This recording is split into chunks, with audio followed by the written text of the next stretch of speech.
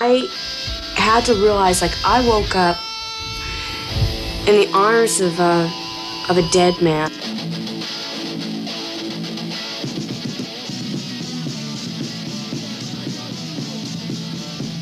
Tonight on the 85 Grave Show, we explore the life and death of legendary Germs frontman Darby Crash on the 40th anniversary of his untimely passing.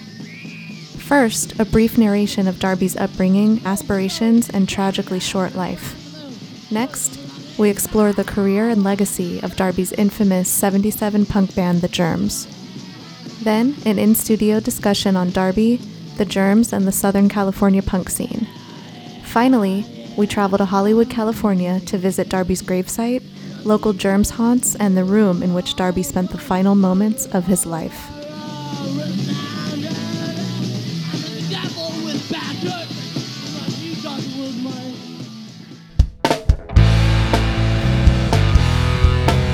Darby Crash, also briefly known as Bobby Penn, was born Jan Paul Beam on September 26, 1958. Darby was raised in Southern California and experienced a tumultuous and troubled childhood. Growing up without his biological father, Darby was raised to believe that Harold Beam was his father. Harold ultimately left the family when Darby was still a child, and it wasn't until a decade later that Darby was informed that his biological father was actually a Swedish sailor who passed away before Darby even knew he existed. In 1964, at the age of 11, Darby lost his oldest half-brother Bobby Lucas to a heroin overdose. Legend has it that Lucas was murdered by his own drug dealer, who intentionally supplied him with an uncut, lethal dose of the drug. Lucas was 27 years old when he died. That same year, Darby's mother married Darby's third stepfather, Bob Baker, who ultimately passed away from a heart attack when Darby was 18.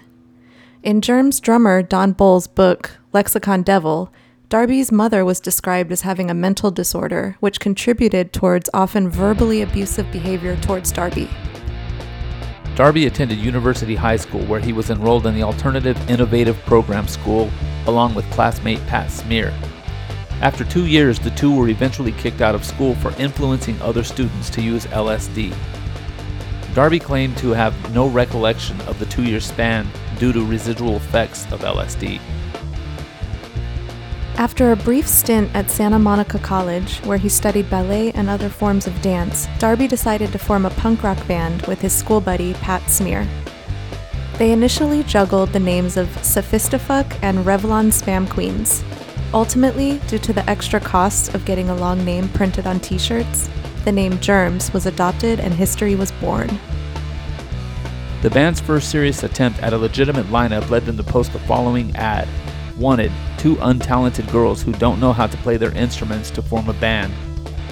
Responding to the ad in April 1976 were bassist Lorna Doom and drummer Belinda Carlisle of future Go-Go's fame.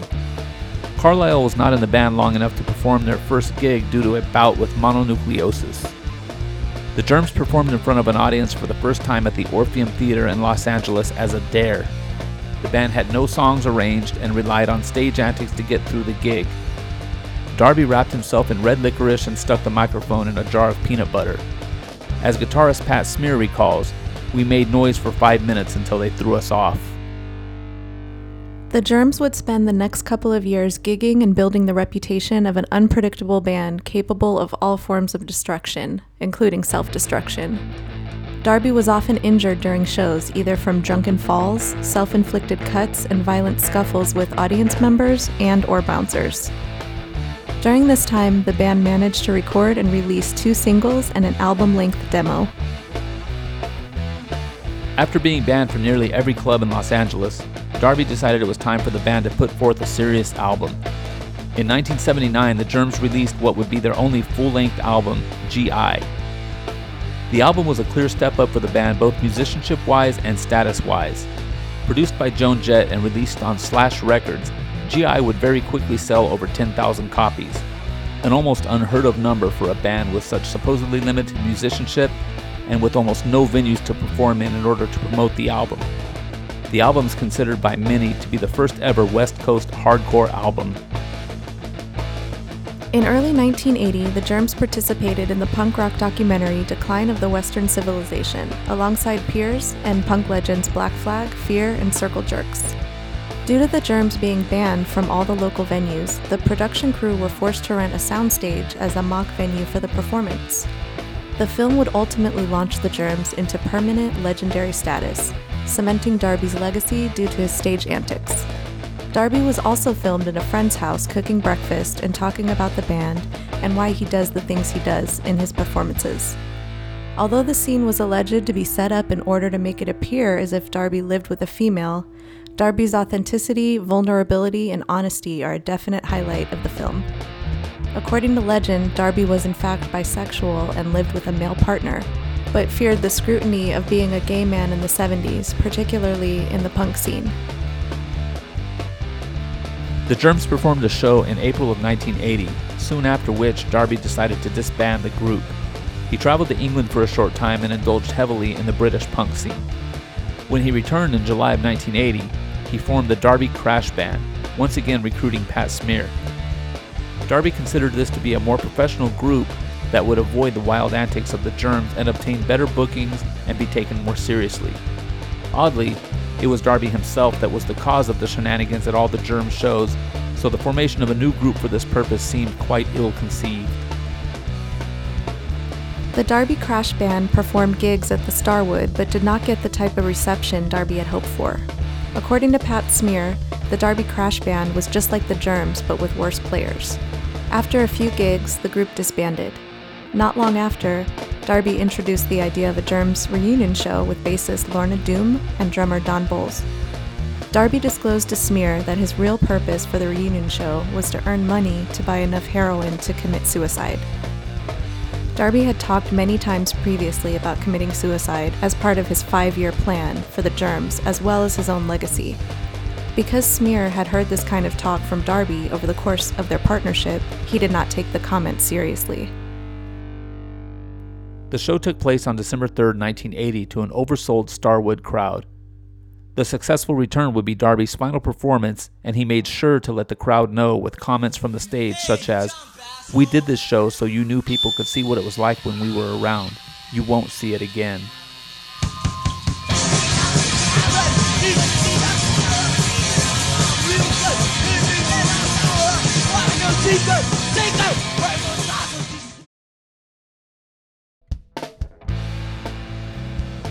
Four nights later, on December 7, 1980, Darby and his friend Casey Cola entered into what has been described as a suicide pact.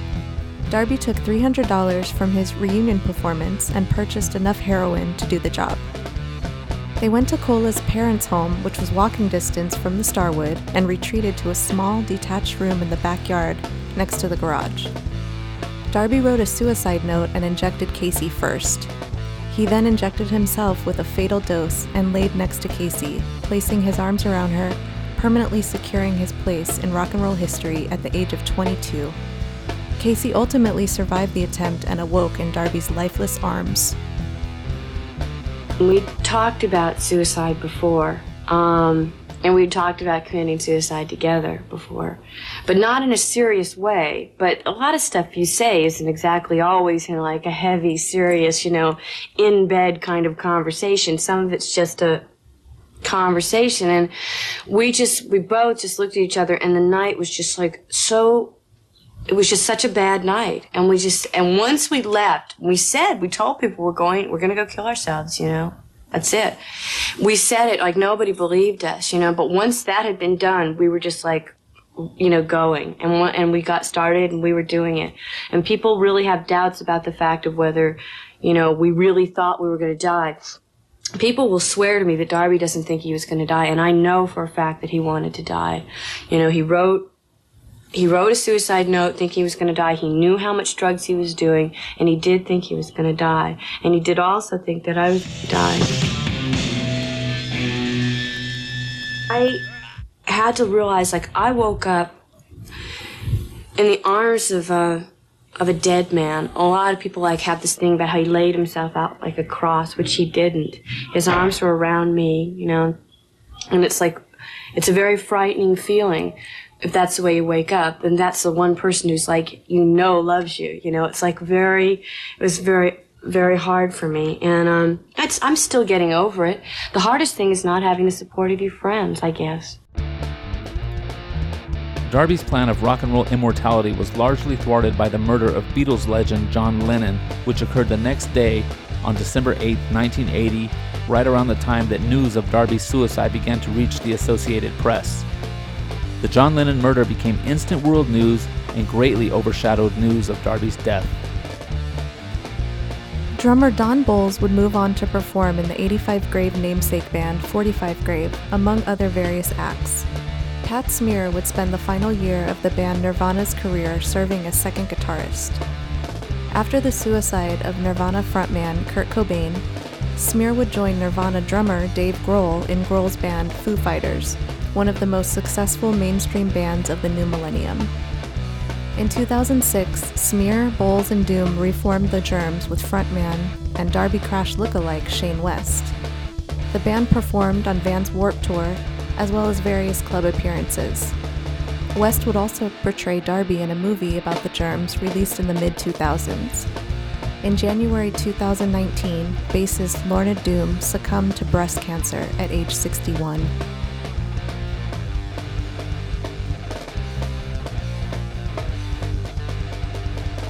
In the 40 years since Darby's death, Darby has been far from forgotten. The GI album has become a collector's item and costs upwards of $400 to purchase in present day. Germs merchandise still sells well, and Darby receives visits and gifts at his gravesite regularly. Movies and shows about Darby still appear on YouTube as well as the silver screen. Despite the setback to Darby's 5-year plan in the form of the John Lennon murder, Darby's legend has indeed been solidified.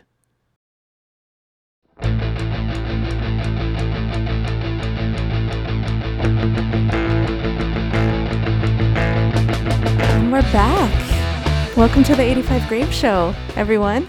We made it back. Welcome. Kind of close to when we said we would. We said we would be ramping things up. We're back a little sooner. We got to stop telling people what's going on. Well, I mean it when I say it. It just doesn't always work out that way. I mean it at the time. Yeah. It's okay. So this is our first 77 Punk episode. Yep. So people have seen it on the banner and they didn't know what it was. Mm-hmm. And I've had to explain it to a couple of people. But what 77 Punk is, it's just a genre. It's some of the bands that came out either, doesn't necessarily mean they came out in 77, but they were big in 77. And there was a specific sound to those 77 Punk bands, like The Fear, Black Flag. Right. And it was just like, that was like the biggest year. For that style. For that punk sound, I don't know I don't know if that comes from Britain or if it came from like California. Oh. But that's what 77 Punk is, and this is a big episode as far as 77 Punk. The Germs were a huge Darby and the Germs were a huge part of 77 Punk. And they started in 76, but right. They got their wheels spinning in 77. Got their wheels spinning. Yeah.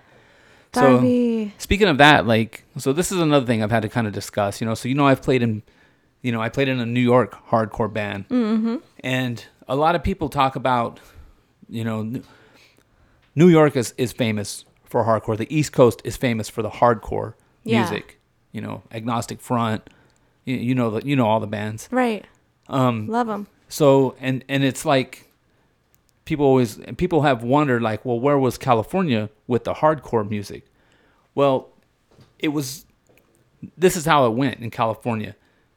The punk bands in our state, and on the West Coast, that was the same thing as what hardcore bands were out east.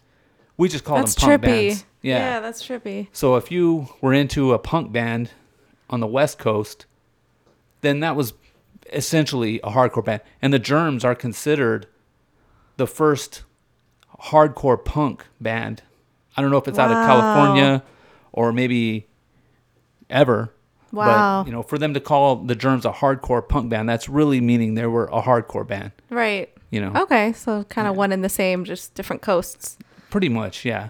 Pretty much. Wow. Of course, there's a lot about New York hardcore that I was never a part of until later. Right, so right. I can't speak on the on the roots of it, but I can speak on the roots of California. Yeah, for sure. And this is Yeah. what it was. The metal bands and the punk bands would play together, and it was kind of like a lot of the punk bands had a lot of metal in them, and Yeah. vice versa. So my first band, Revenge, that was from a Black Flag song. That's where the name came from. Aww. But it was like a metal band. Right. What would be called metal, even though we played kind of a the fast beats, tap, tap, tap, tap, we had a lot of that wasn't really metal. It was more punk derivative. Right. Yeah, so that's something I've kind of wanted to discuss. I knew I would want to talk about that the first time we did a 77 punk Right. show. You Yeah, have to. yeah. So That's pretty cool. well, so you saw you saw the decline of the Western civilization. That's obviously Great documentary. it's a great documentary, and that is where the Germans became famous, in my mind. Right. Because obviously I wasn't even around when they were doing their thing. I was a real little kid. Yeah. I wasn't even born yet. Yeah, that's true. So Although I'm an old hoe now, but I definitely wasn't born yet. yeah. So yeah, Darby died, when in early or at the end of 1980. So, but you saw it. You saw the documentary. I saw that. Yeah. The first time I saw it, I would say was probably around 87, 86. Oh, wow. When I For was- me, it was way more recent. Yeah. Yeah. I mean, I was a teenager, or Wow. it was barely. Yeah, I was very, very, very young. Yeah. And I wasn't even playing yet. I didn't have a drum set. I wanted to be a drummer, but I didn't have a drum set yet. Aww. So that's okay. Everybody has to, at some point. Nobody's born with a drum set. So Yeah, that was a good doc. Like, it was like reality. It was Yeah. like before reality shows. It was just cool. I think my favorite thing about it is the scenes in the house where he's cooking and stuff. Yeah. Because he's not fronting. He's not putting up some kind of facade like, oh, I'm Mm-hmm. this crazy punk rock guy. He's just being honest, and he's just talking. And it's just Yeah. like, they ask him like, why don't you sing in the mic? And he's like, I just don't think about it. It was real. He Yeah. was real. He was very real, and that's probably why Yeah. people loved him and were drawn to him, because even though his stage show was crazy, it's real because he doesn't have some, Other life or something. He doesn't play some role Yeah. and try to live it 24/7. A lot of people do that. A lot of, Oh, yeah. and they Yeah, people front. they try to be in character, and he was in character. He just was a It real was dude. his own character. Yeah. So, and then obviously, the part about him being bisexual, which is, and especially back in those days, that's the same Yeah. thing as just being gay. That's just being gay. So, and they did that scene where he's in the house cooking with that girl. That girl was just a friend of his. Yeah. And, I thought it was a girlfriend at first. I wasn't sure. And, Yeah. and that's kind of that's what they were trying to Go for? Yeah. Like trying to insinuate. Yeah. Cooking Because- breakfast together. Exactly, They like- slept together, whatever, the night before. Yeah, exactly. And the reason for that was because he actually lived with a guy, that was his partner or whatever. And the punk scene was like, I guess what would be called homophobic.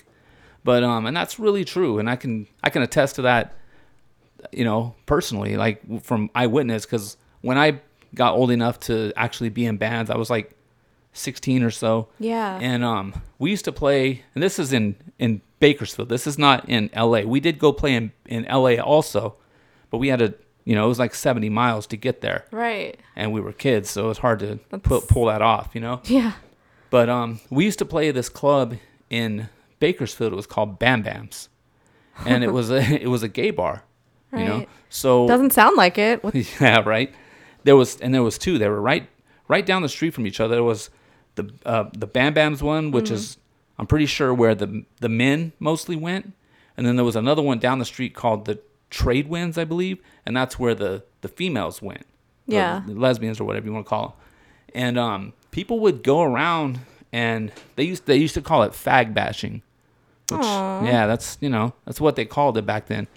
And people would like stalk the clubs and wait for them to close, and they'd come out and people would attack them or throw shit at them, So lame.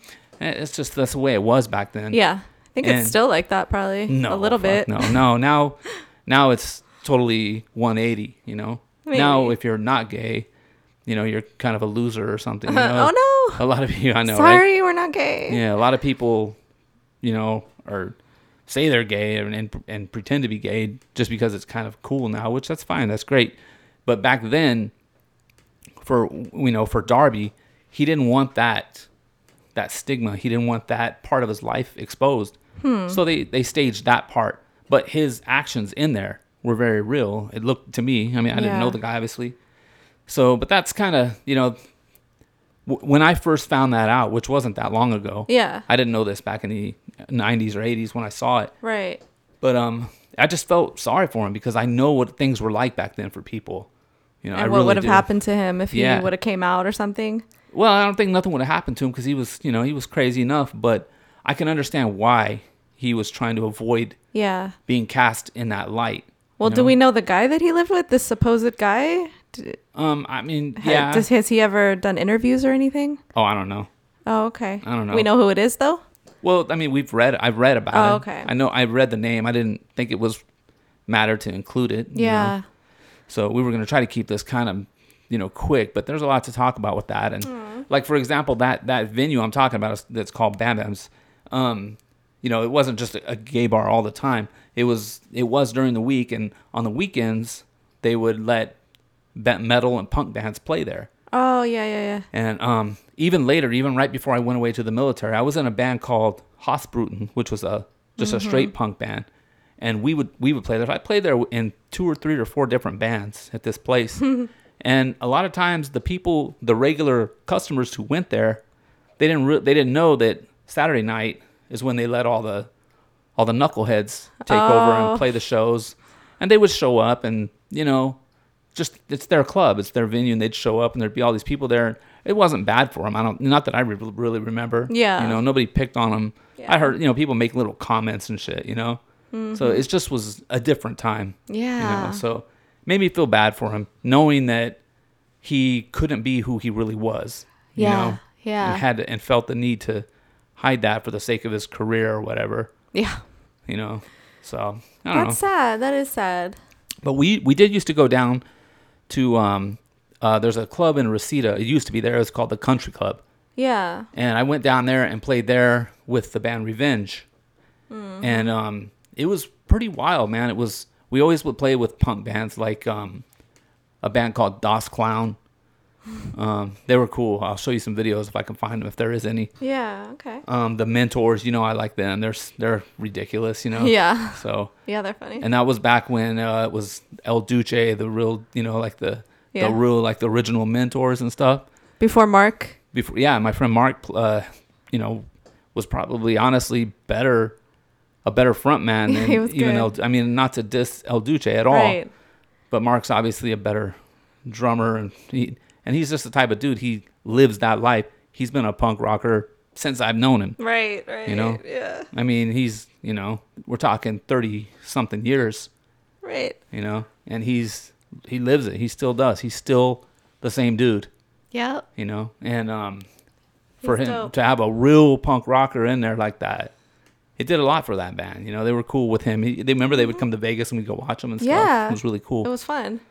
So, but yeah, it was just different times, and you know, we would go down there and play at that Yeah. club, and there was another club down there called the Anti Club, and we especially looked metal because I was at this point way into suicidal tendencies, you know. So I had the long hair, but we would wear the bandanas and the Pendletons and shit, you know. So we looked like California punks, obviously not punk rockers like, you know, you've seen the pictures when I was Yeah, a kid, for you know? sure. So Maybe we'll put some up. yeah, on this yeah, video. I should, huh? Well, we would go and play down there at this Anti Club, and I was at that point I think 16, maybe 17, I can't remember. But that was some wild shit because we looked like metalheads, Yeah. but we played the faster stuff, and but we could also play with some of the like the speed metal bands like Nuclear Assault, and I can't remember who else, Overkill. You know, so it was a trippy time. LA was a different I don't know what it's like now. I don't go there unless I have to. But you know, I'm definitely not part of the local club scene down there any time in the last decade or anything, except when I have to go play there, and that's in and out, you know. Yeah. So, but the punk scene was that was my little taste of the punk scene, you know, the LA punk scene. The Bakersfield punk scene I knew a little bit more about, but I really wasn't, you know, I was really antisocial, so Right. which is kind of what that scene was all about, you know. You fit right in. I fit right out. So, but That's dope. yeah, I was really hoping we could find Casey Cola for this interview or for this yeah. show to try to interview her, but I couldn't find her. No, And- I mean and we tried. we tried all everything. kinds of Yeah. things. For all I know, she lives right there still, probably in that same house. You know, who knows? She could be a nun in a convent. We don't know what's going Yeah, on with She her. could be anywhere. We tried, but if anyone has found her or knows her, Or if Let us know. If you're listening, if you are Casey Cola and you, yes. we get that a lot lately. We get people who see our show and then they knew Bon Scott or they knew Yeah, they have their own Razzle stories. and Vince Neil, or yeah. you know, and they contact me, and Yep. there's going to be some updated shows because of that, and we will do an update on Darby Crash in 2 seconds if I get Yes. some info. Come on, know? people. I just want Casey Cole. Anybody else, it's what it is. Yeah. You know, That's like the coolest name. that I is think. a cool name. That is cool. I mean, I know Although- obviously that's not her real name. I'm just saying, yeah, like, her last name was Hopkins. But you know, all the punk rockers had like the coolest names. I know, I and- love that. Lorna Doone, like that would probably, or Doom. Lorna Doom, yeah. Yeah. I was I thought thinking it- of the cookie That's what I was calling it when I wrote all the notes for the show. I put Yeah. Dune. because it's a famous cookie, Yeah, well, I thought shortbread cookie. I thought that's why she called herself Lorna Doone, named her Right. after the cookie. But you know, what the hell do I know? Lorna Doom is way cooler. Yeah. So I should show. So- I should put a visual. So when we were looking at the house and trying to figure out exactly where he passed away in that house, Yeah. there was a couple of things I had a couple of theories about how it was. First thing was those houses are like connected, like the neighbors' houses. They look like they're connected to each other. So the specific address where it happened, where he passed away, there's like a walkway going up to the house, and it looks like part of the living room or this walkway, and it was supposedly in a converted garage. So my first theory was like, okay, that used to be the garage, and they turned it into the living room, and that's why they're using a walkway to park there. I don't know why I was thinking that, but that was Yeah. my first thought. Then we got on Google Earth, and we found the garage in the back, and was like, okay, it must have been in the back, you know. So I was thinking, okay, I'll fly the drone out there, and you know, in LA, you know how much trouble I have out there with doing that kind of shit. You know, Yeah. I always got the cops coming to me, you know. Yeah. So I got to be on point with that. LA's tough. Yeah, they, you know, these are even the shittiest houses out there are fucking $2 million houses. Yeah. People got money there, and they don't like people fucking around. People like me, especially, you know. So, we looked there, and we saw that there was the garage there, and we didn't see no other buildings back there because, you know, that tree. There was Yup. a tree covering the other. So, anyway, luckily, I was standing in front of the house filming it, and the fucking guy that lives there pulls up. That's so dope. And I was just like, you know what? I'm going to fucking talk to the dude. I was, you know, normally I wouldn't do that in LA because the people will just fucking call the cops.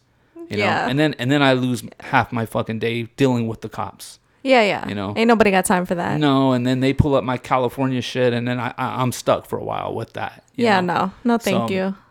So I talked to him. The dude was super cool. Yeah. He didn't want to be on camera, obviously, but he was super cool, and he told me that for sure that it did happen in the back. So I was like, okay, now I have to do the drone now. Yeah. So then I get the drone up there, and fucking all of a sudden I'm looking. You know, obviously I had to go to the street over so that I could fly Behind. over. Yeah, so that Yeah. I didn't want them to see me flying the drone that they're going to see in their backyard, and you know what I mean. So I went over. I had already had it planned out before I went down there. I knew Yeah. what the house looked like on the front that was directly behind them. So I went there, parked there, got out, you know, got it up there, and then as soon as I get the drone down there, I see this other fucking building right there, and that is for sure where it was. It's like a little. There's the garage, and then next to it is a little it's a room. The but tree it's- was gone. Yeah, that because now the tree's gone. Yeah. So I was like, how the hell did I Yeah. miss this? And then when I got back home, I looked at Google Earth again, and the tree was covering that. Oh my god. So Why would they luckily- shut that tree or chop that tree down though? Oh, I don't know. It was probably Anyway, but yeah, that's probably home insurance. You know, Yeah. they made us cut ours down. or the roots or something. Yeah, our homeowners insurance made me cut the one here. Because that was like a big tree. It covered that whole building, obviously. Yeah. So, but Well, anyway. it was probably, and plus there was power lines all over. That was another thing. It was sketchy about flying the drone there because you can't really. I couldn't visually see what was going on. I'm just looking through the camera of the drone, so I could see all these wires. And I'm like, fuck, man. I'm. If I hit one of those wires and my drone goes down, I'm fucked. Yeah. Because now I gotta break into their yard. You know, Right, so, right. I would, but Yeah, of course. you know, that's Need that footage. I need it. Well, I need my And you drone need your too. drone. Yeah, that's a guaranteed fucking ride to fucking county if you get caught breaking into some millionaire's yard. You know. Yeah. So, but anyway, luckily I got it, and we got some really good shots of it. Yep. So that was a trip. That was really That a is trip. amazing. So, and then of course the Starwood venue. The reason that we included the Starwood is because it was a really big part of the punk scene. They were the first club to really let punk bands play. You know. That's cool. So hold on. Make sure this thing's still recording. Yes. Yes. Yeah, I got scared for a second. So the Starwood was the first, like I said, the first place to really let punk bands play. Okay. Yeah. And they had what was it? That was the Eddie Nash, the Wonderland stuff. That's right. Right? Yeah, that's right. You remember that. I still want to I was gonna drive by that house. Anyway, that's another episode. the Wonderland murders. Yeah. Yeah, we'll get to that. We'll do that one. Yeah, you're right. The Eddie Nash from the Motley Crue, from the Dirt. The dirt. I mean, not that, you know, also from the Dirt. Right, not from the dirt. Yeah, of course, it has nothing to do with the Dirt, Obviously. really. But Motley Crue, they did their first shows there. Nikki Sixx, the bass player of Motley Crue, got a job there, and like being a janitor or some shit, just so he could get his bands play there. So the band London, in the Dirt, whenever it shows them Tommy Lee go to see him play, and then they get in the They fight get on breakfast stage. afterwards. And Yeah, or go to eat afterwards. That was London, and that was the Starwood. And then the scene where they had that ridiculous like fight, and the guy yelling Motley Crue. Oh, that was yeah. So fake. Like that would never happen at any concert. that was in the supposed to world. be the Starwood? That was the Starwood because Motley Crue played their first few shows there. Oh, at the that's so Starwood. cool. So much history. Oh, that place has more history than, I mean, it's insane. Every band played there. Every Yeah. big band. I mean, you name a band from that era and they probably played there.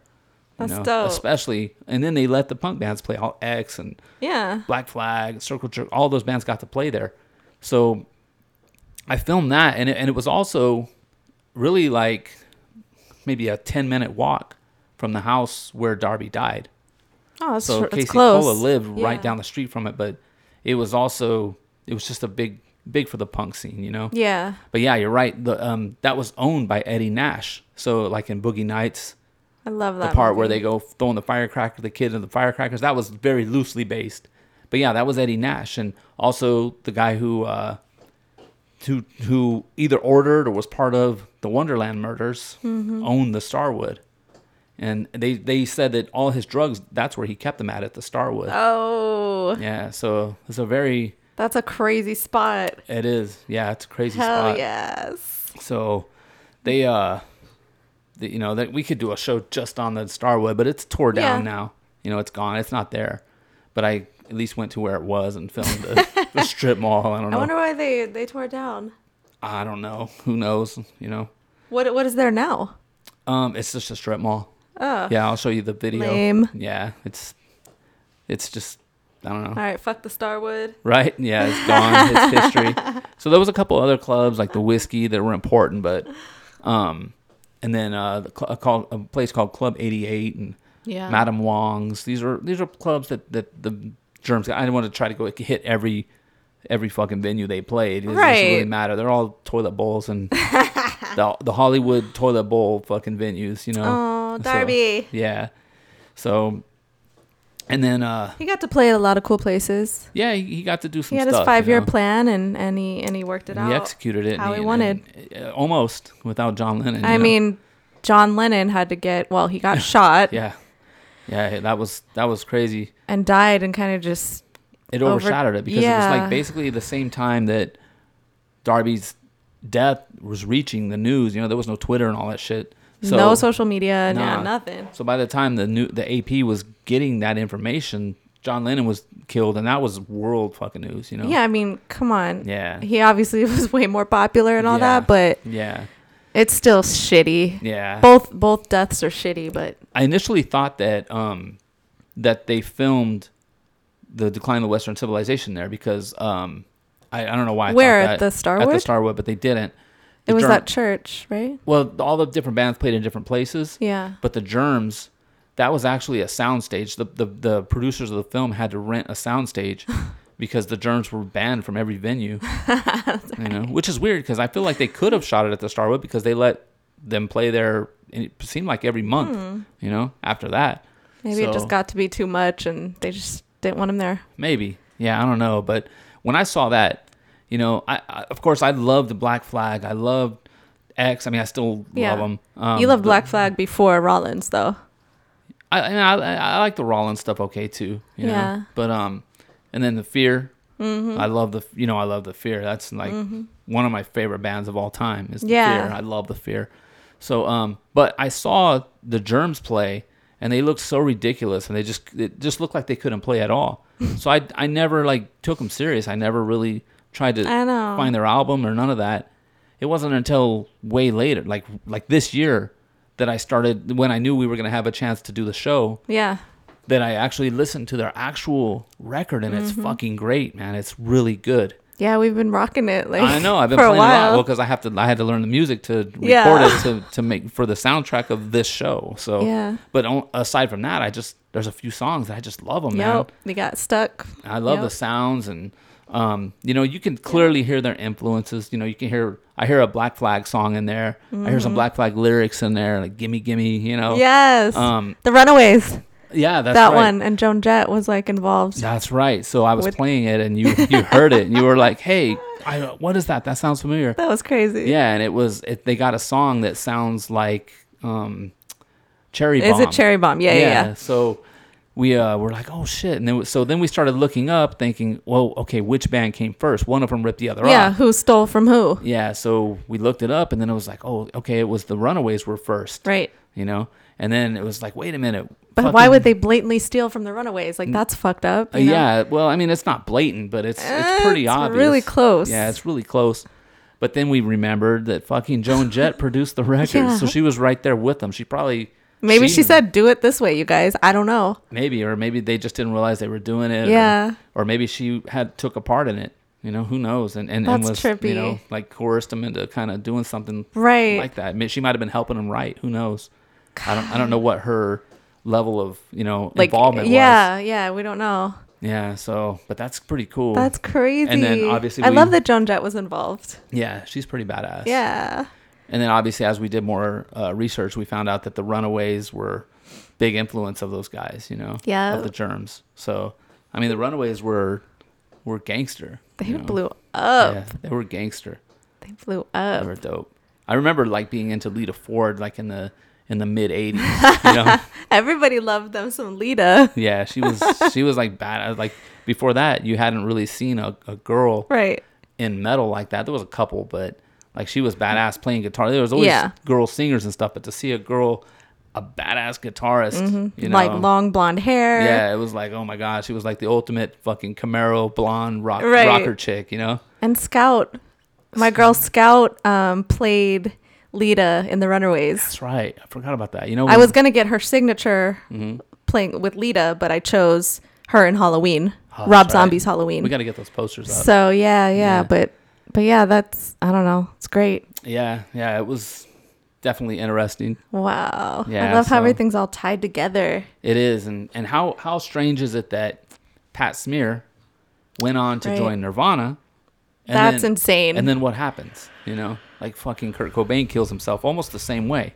Like, is that dude bad luck or what? But no, he's not. Yeah, he's just... Because Foo Fighters is going strong.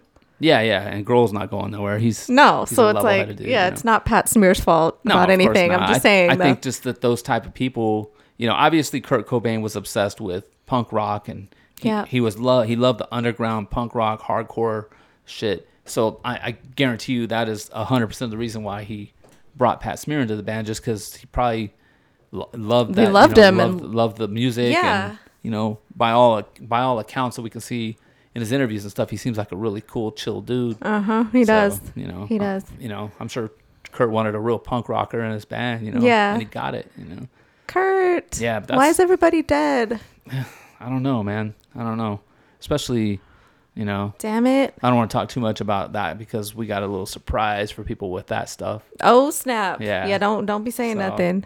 Yeah. Don't be saying nothing. So, well, other than that, I mean, that was pretty much, I think we Covered a lot. We double and triple covered everything from the narration and from my, The videos, footage and everything. The videos I did on site, Yeah. Probably getting a couple of things 2 or 3 times, but It's okay. It's okay. It's like a punk rock song. Same shit. Same chords over and over and over. This episode is a punk rock episode. So Exactly. yeah. So finally happy to get people have noticed and they've asked, like, if you look at the collage of our like our catalog. Yeah, no, our background, like on YouTube and stuff, you'll see a couple of punk rockers in there. You see Darby Crash, and you see Lee Ving. I know I'm not waiting for Lee Ving to pass away. He's never gonna die. Lee Ving cannot die. He's invincible.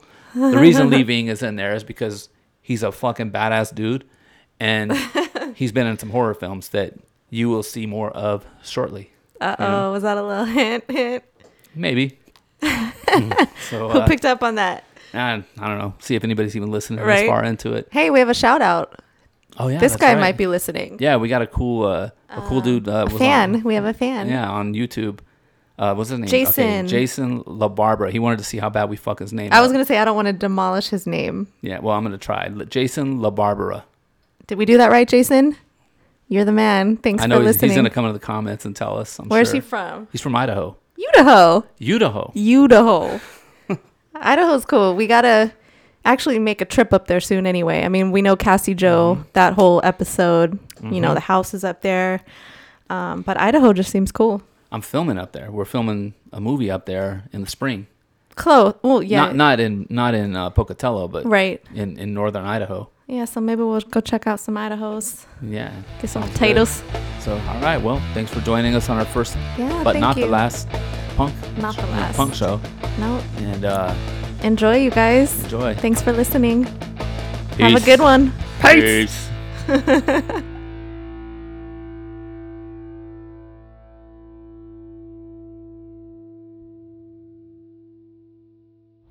So here's the final resting place of Darby Crash. See, his real name was Jan Paul Beam. All the coolest punk rockers have their own names. So, it's 40 years in 1 week. It's 40 years that he passed away. And you can see people still come here to see him. This is a plastic bat that somebody left for him. Here's a condom that somebody left for him, probably to honor the crazy type of lifestyle he lived. So he had a 5-year plan. His plan was to blow his band up, get his band really big, at least, like a cult following. Then break the band up, which he did, moved to London, hung out for a while, I don't know exactly why. Then he came back, reformed the band, did a reunion show, and then a few days later, killed himself. That was supposedly his plan, but regardless of if that's what his plan was, that's what happened. So the only problem was with his plan was that the next morning, or not the next morning, but the next day, John Lennon was killed by Mark David Chapman. So before Darby's death really had a chance to circulate and make world news or any kind of news, make a big news splash, the John Lennon murder happened, and that was world news. That was massive, massive news. So Darby's death got buried, and that was his plan, to secure the legend of the Germs and himself. But as we can see, he did that. He accomplished it anyway, because 40 years later, people are still coming here to visit him, including myself. So I get it. But the band wasn't even like a great band, but they were a staple band. They were a very important punk band, Southern California punk band, very important band. A lot of influence. They influenced a lot of people. Of course, Everybody knows the guitar player Pat Smear. He went on to play with Nirvana, and which is strange if you think about it, because that's two lead singers that he was in bands with that committed suicide. So what a rough time that guy must have with all this stuff. But he went on, and then he plays for the Foo Fighters, and Dave Grohl seems like a pretty stable guy. I don't think nothing's gonna happen to him, luckily. But yeah, this is him. This is the final resting place, Darby Crash.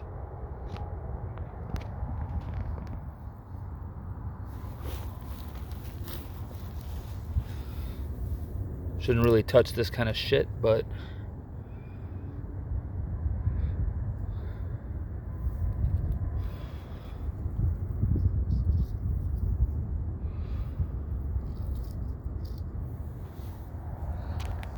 had to come back for a second. I didn't catch one thing that was left for him here. Really cool ring somebody left for him. So whoever you are out there, if you see this video, don't worry, your ring's still there.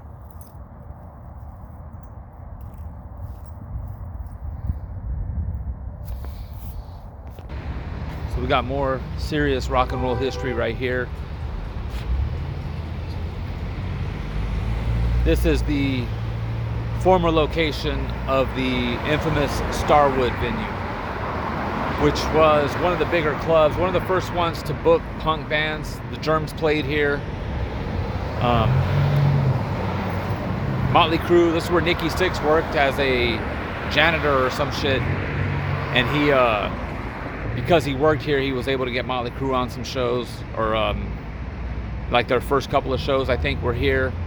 The building's gone now, and they tore it down and put the strip mall up. But every band played here, from Van Halen, all the punk bands, X, all of them, Devo. I'll put a list up.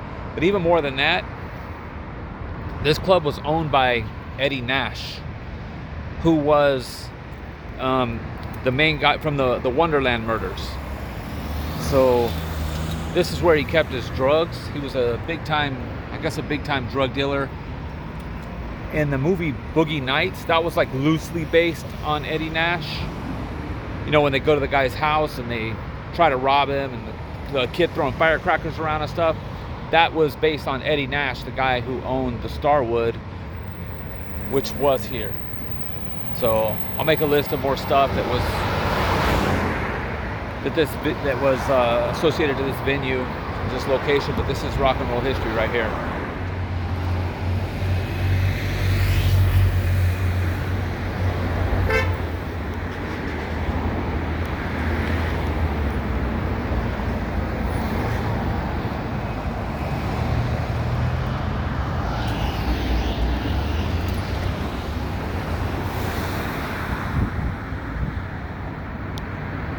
So here right behind me is the house that Darby died in. It's right over here. Pretty much where that car is. It was a it was a converted garage where they were. Him and Casey Cola. That's where they passed away, or that's where he passed away. They did the suicide pact. Try not to be too invasive in this neighborhood. These people are kind of weird. But there it is.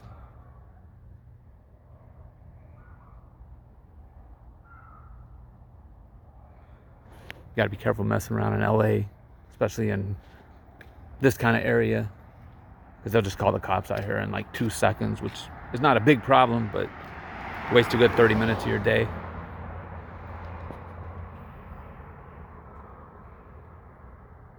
I was gonna fly the drone up in the backyard because I thought the garage was, there's a shed in the back. I saw it on Google Earth, but I don't want to. There's no reason to do that here.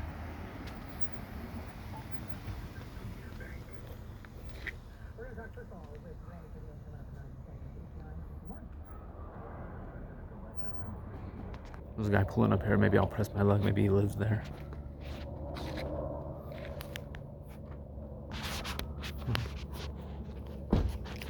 Hello. Do you live there? You do? Do you know what happened there?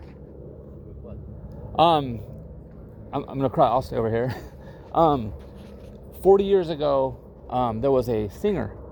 A singer? Yeah, and he passed away in his house. Yeah. Did you ever heard about? Suicide or something? Yeah. You heard about that? Yeah, I think I heard it.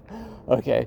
Yeah. So I don't know. Do you ever get How people? do you know that? I do a show on YouTube, so I go and I film locations where things happened, So, and I was a fan of that band. It was from a long time ago, from the '80s. Well, really from the '70s, and yeah, it was an old punk rock band. And why did you commit suicide? I don't know, just depressed, I guess. Well, I thought it was the price of the house. Yeah. Do you how long have you lived there since like a long time? Like, so you were probably the first one that got it afterwards, and they never disclosed that? I don't remember. No? But I knew somebody died there. Oh, you didn't know that?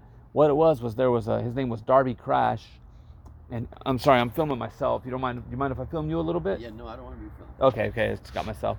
His name was Darby Crash, and him and his girlfriend did a suicide pact, and I don't know, they overdosed in there. It said there was a converted garage. Because it wasn't that's what I also heard, that it was the back room, not the house. Oh, okay, so there's a room in the back? Yeah. Okay. Was it like and that used to be like a garage or something? I don't know what it was. There's a garage. There is a garage. Oh, okay. It's like a back room. I heard that. Yeah. Okay, well, I appreciate you talking to me. Take care. Okay, so it is the garage in the back. So that means I'm going to have to fly the drone up there. So sorry, everyone. Sorry for the real cool guy. Obviously, it's kind of strange having people come up, and especially people that look like me, and start asking you questions about your house. But I got to do what I got to do.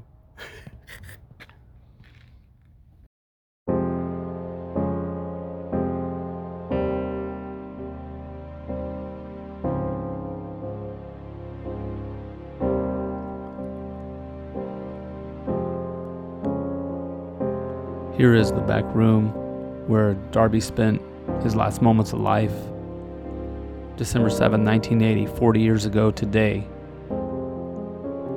Darby and Casey Cola entered their suicide pact. They went into this little room here.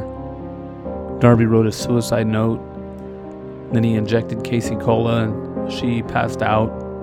Then he gave himself the lethal dose and laid down next to her, put his arms around her, and passed away.